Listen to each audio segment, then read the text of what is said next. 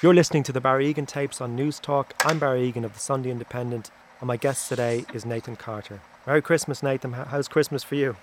Happy Christmas, Barry.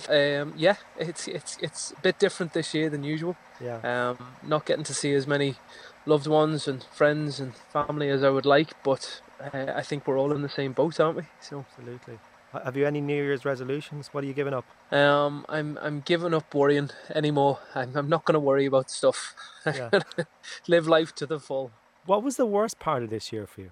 I mean, for someone who's so driven and busy, 200 gigs a year to no gigs a year and sitting at home. I'd say that the toughest part has been trying to adapt to a new way of life. As you say, I'm so used to doing so many gigs and having a crazy busy schedule and meeting people every day. To go from doing that to doing absolutely nothing and trying to find things to keep my mind occupied has been the toughest thing. It's quite an adjustment, but How do you stop your I mind from veering towards the dark bits?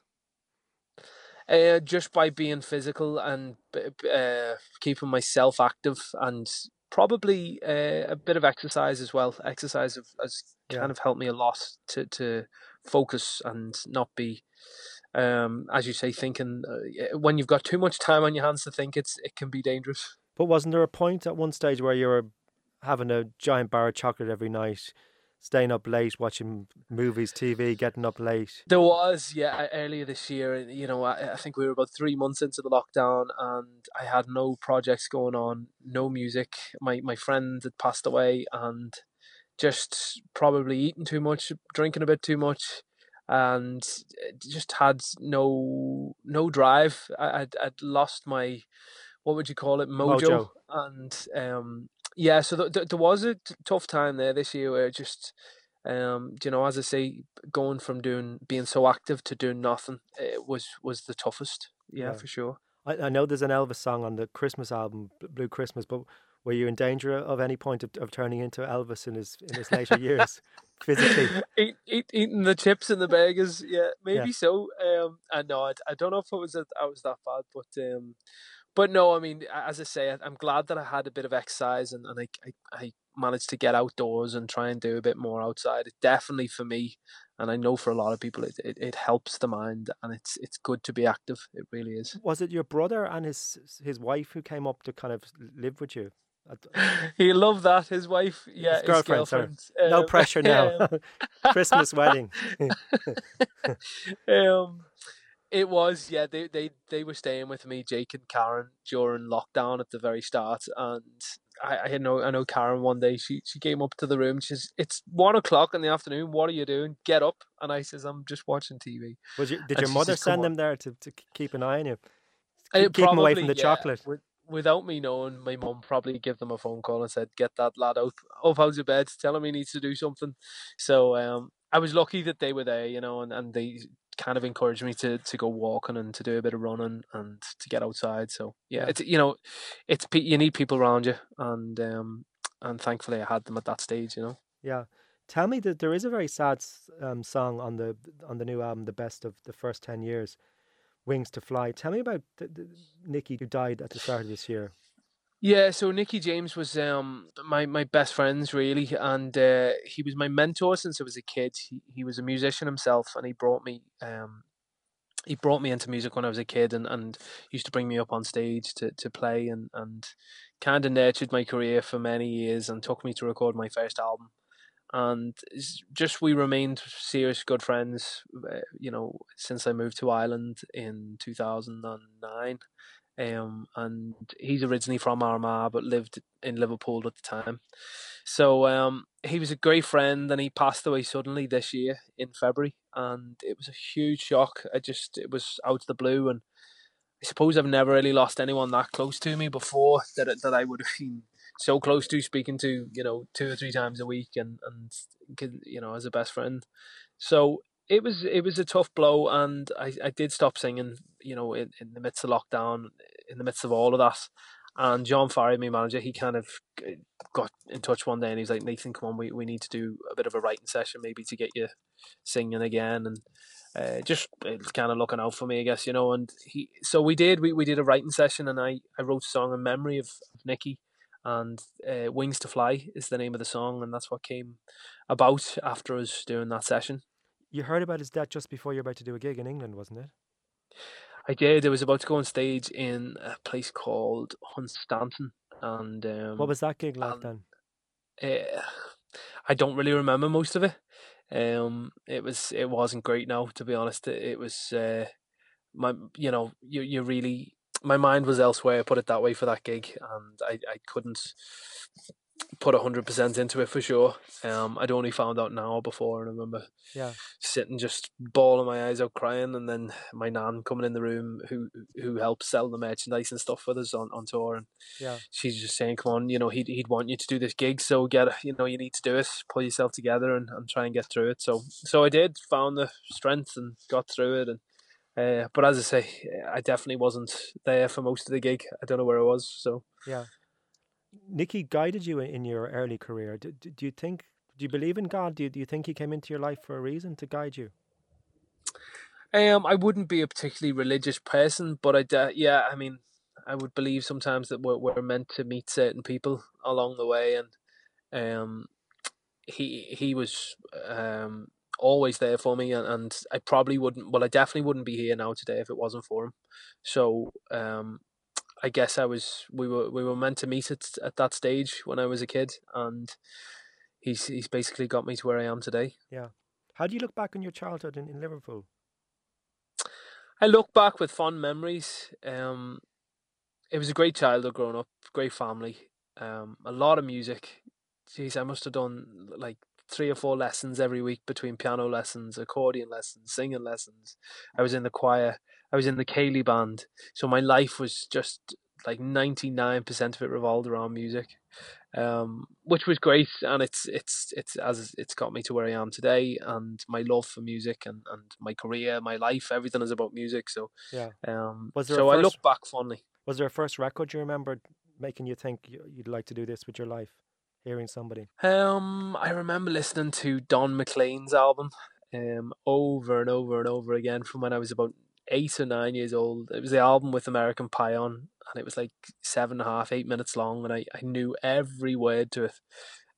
I'd say my mum and dad absolutely despise that song now because I used to play it every night over and over and over again.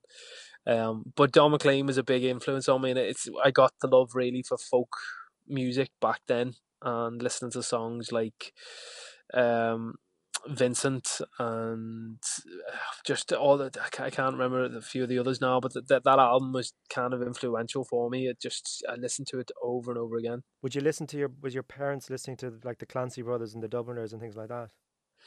My mum and dad would have been into Motown stuff, would you believe, and soul music. So I always did like that stuff as well. But my nan and granddad, whenever I was at their house, they would have been listening to Clancy's, um, Tommy Makem, all them fantastic singers, Christy, Mary Black. They loved all that kind of Irish folk stuff. So that I grew up kind of surrounded by that as well, which was another reason probably why I sing the stuff I do now. Explain to me, how did you end up moving to Northern Ireland, Um, where I you've actually been to moved. this day? I actually moved to the Republic first. I moved to Donegal for 3 years with my nan's best friend. I was 19, In the moving village of away from Bridgend. Liverpool. Yeah. The, Bridgend, yeah, the, right on the border of the, f- Derry and the Donegal. front garden was in Derry and the back garden was in Donegal. Yeah, it sure was. Yeah, yeah.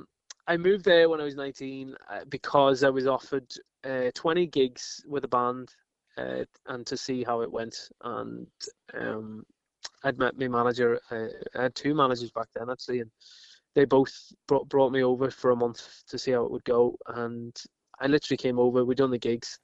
Some of them were awful, and some of them were pretty good.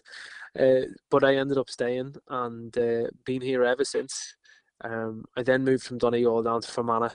Yeah. It was slightly less far to travel home at night. I remember coming back from Mallow What in was it Cork. like? You lived with your granny's friend for 3 years. She did all your cooking and washing, and you used that as a base. What was that like? Those 3 years? Them 3 years were great. It was kind of like a big adventure for me. I'd moved over. I was still a teenager. Um, on tour 4 or 5 nights a week, traveling around the roads of Ireland in a car myself. And I used to pick up my drummer and bass player lived in Castledeg and Cyan Mills in Tyrone. So we used to pick them up on the way down, and we'd be playing in Cavan, in Mayo, in Cork, in Dublin, in the Red Cow Hotel, doing all these dances, and great fun. It was like lads on tour. It was discovering things for the first time, and playing gigs and people.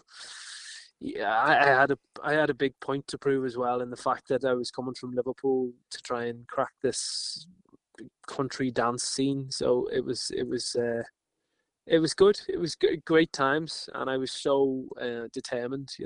I had loads of energy and mad keen and mad for the road. Yeah. What was it like what's Granny's friend's name? I can't keep calling her Granny's friend. Anne McClay was her name. Her and her husband Jim. Did And Anne ever say to you, you treat this place like a hotel? she did, yeah, a few times, yeah. Yeah. But I paid me way. I give her me money every week. How much were you giving her up? I think I was giving her 120 quid a week, which Yeah. was a lot of money. Yeah. At the same time, it was better than me living on my own and having to do cook and wash and iron and clean. I wouldn't have been able to do it at 19 because I was spoiled rotten by my mum. She was, the best mum in the world for looking after us. Like Yeah. we didn't literally lift a finger in the house apart from we'd get told to do the dishes or, go and do. You'd have to do a bit of jet washing every now and again or something like that. But mum did all the ironing and the cooking and the cleaning, and she's fantastic and still is to this day. So I'd left that, so it was great to not have to just be on my own to work to figure this all out, at 19. So which a lot of people have to do, but I was lucky enough. I had Anne, and I was on the road 4 nights a week, and then getting in at 5 in the morning and not waking up till 1 or 2 in the afternoon, and probably wasn't the healthiest of lifestyles now, to be honest with you. When I look back at it, I was sleeping during the day and then eating junk food when you get up, and it's not great. Did Anne not have breakfast in bed for you? She did, but the problem is Anne was a And your fantastic baker pajamas on and a on the on the great on the cook. radiator or something?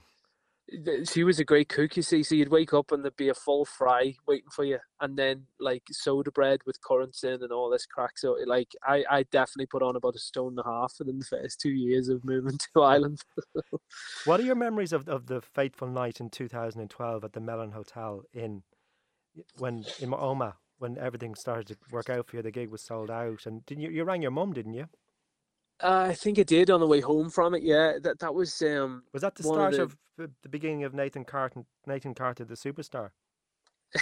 I don't know about superstar now. It was the start of something anyway, and it was a big changing point for me because we'd gone from playing to 100 people a night, maybe 150 some nights if we were lucky, to this place in Omagh in Tyrone, the doors being closed at like 9:30, 10 o'clock, and we weren't meant to be on stage till 11.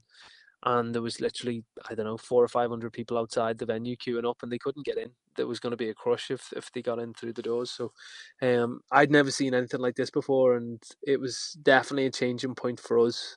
And there's nothing better publicity wise than to have sold out or couldn't get in, to a venue.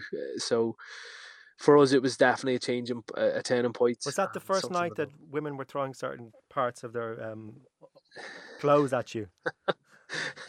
yeah, I think they thought Tom Jones was in the room. Maybe they got mistaken Yeah. with me. Um, yeah, it was quite funny. Yeah, we did laugh. The girls had obviously had maybe one too many sambucas at the bar, and they came up and started enjoying themselves a bit too much. But things were changing for you. I mean, how did Wagon Wheels change your life? Well, Wagon Wheel was a song that I then released. The things in the north were going great, and the likes of that gig there in Omagh was selling out so quick. And then I released Wagon Wheel, and it kind of introduced me to people in the Republic of Ireland a lot more, and introduced me to daytime radio, which I hadn't been played on before this. I'd only been played on the country shows on the regional airwaves of the different stations. But Wagon Wheel then got played on daytime, radio, RT1 and Today FM, all them sort of shows, and What was it about that introduced me song? to a new. I don't know. It seemed to appeal to young and old. It was a crossover hit, if you like, and we done a video in Rosnalla Beach up in Donegal, and that gathered momentum on its own. It was getting like 15,000-20,000 views a day, and Facebook was getting big then, 2012. So people were sharing this video like mad. So it was just the right song at the right time, and it just seemed to connect. And I was very lucky that I recorded it. Very, very lucky. Because it's Christmas, Nathan, can you please give us a bar of it now? Of Wagon Wheel? Yeah, go on. Rock me, mama, like a wagon wheel. Rock me, mama, any way you feel. Hey, hey, hey, mama, rock me. I can't remember the rest. It's been too long. There's also on your Christmas album, there's a great version of Blue Christmas. How is the romance going for you at the moment? Is it a Blue Christmas? I don't know if you'd say a Blue Christmas, but it's not filled with a partner and kids anyway. Put it that way. I'm still young, free and single in my own head. Yeah. But no, listen, I'm not saying it's blue. It's good. I'm happy enough. It's been a tough enough year, but I know in the heart of hearts that next year I think will be a much better year for everyone. You know. Is your mother on the phone to you constantly saying any news? You know, is there any love in your life? Have you found anyone? She's not that pushy, funny enough. I'm lucky enough with. But didn't she sort you to live with her mother's friend Anne? She did. Yeah. Listen, my mum's been great all through the years. She's been so supportive, and she's very proud of everything that I've achieved. And but she wouldn't be pushy. You know, I'm lucky enough that she's not. And she wouldn't be ringing me every day, like asking questions. She's a mother that just kind of sits back a bit and lets you do your own thing. You know. What are your plans for next year? I mean, if any, can you plan? When do you hope to be able to play 200 gigs a year again? I don't think I'll ever do 200 gigs a year again. I think after this year, I've kind of learned a bit that life is a bit more important than just being obsessed with gigging and being on the road.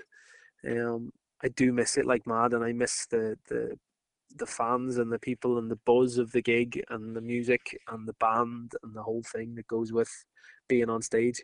But I don't think I'll do it at the same level I was done it before. You know, I think I will probably just do certain tours a year and do a bit in Ireland, a bit in England, Scotland, and then maybe go to America and do. We started breaking into America, so we're going to have to concentrate more on there and stuff for sure. But the days of doing 200 gigs, maybe 100, but not 200 anyway. But you can't really plan. I mean, we're currently putting dates in at the minute for the second half of the year, and we've got stuff in April and May. But who knows? Promoters don't even know. So I don't know. Time will tell. And there's no point in worrying because you're only going to get yourself stressed. So I'm not going to worry about it. What will be, will be. Has this year given you a new understanding of what life is about? Or is there a meaning of life for you? I think it has, yeah. I mean, it's been so different to anything else before for everybody. You know, I know a lot of people are still working like they were before, but there's a whole lot of people that aren't, and they've had to adjust. But for me, I think for one, not seeing family and not being able to see family, like my nan and granddad and stuff, I didn't see them for 6 months there, is really tough. And I know so many families have gone through it this year. So we've all learned as a collective to appreciate our family and relatives a bit more than probably what we did before. Brilliant. Listen, Nathan Carter, Merry Christmas and thanks so much for talking to us. Happy Christmas, Barry. Thank you for having me on. The Barry Egan Tapes on Newstalk.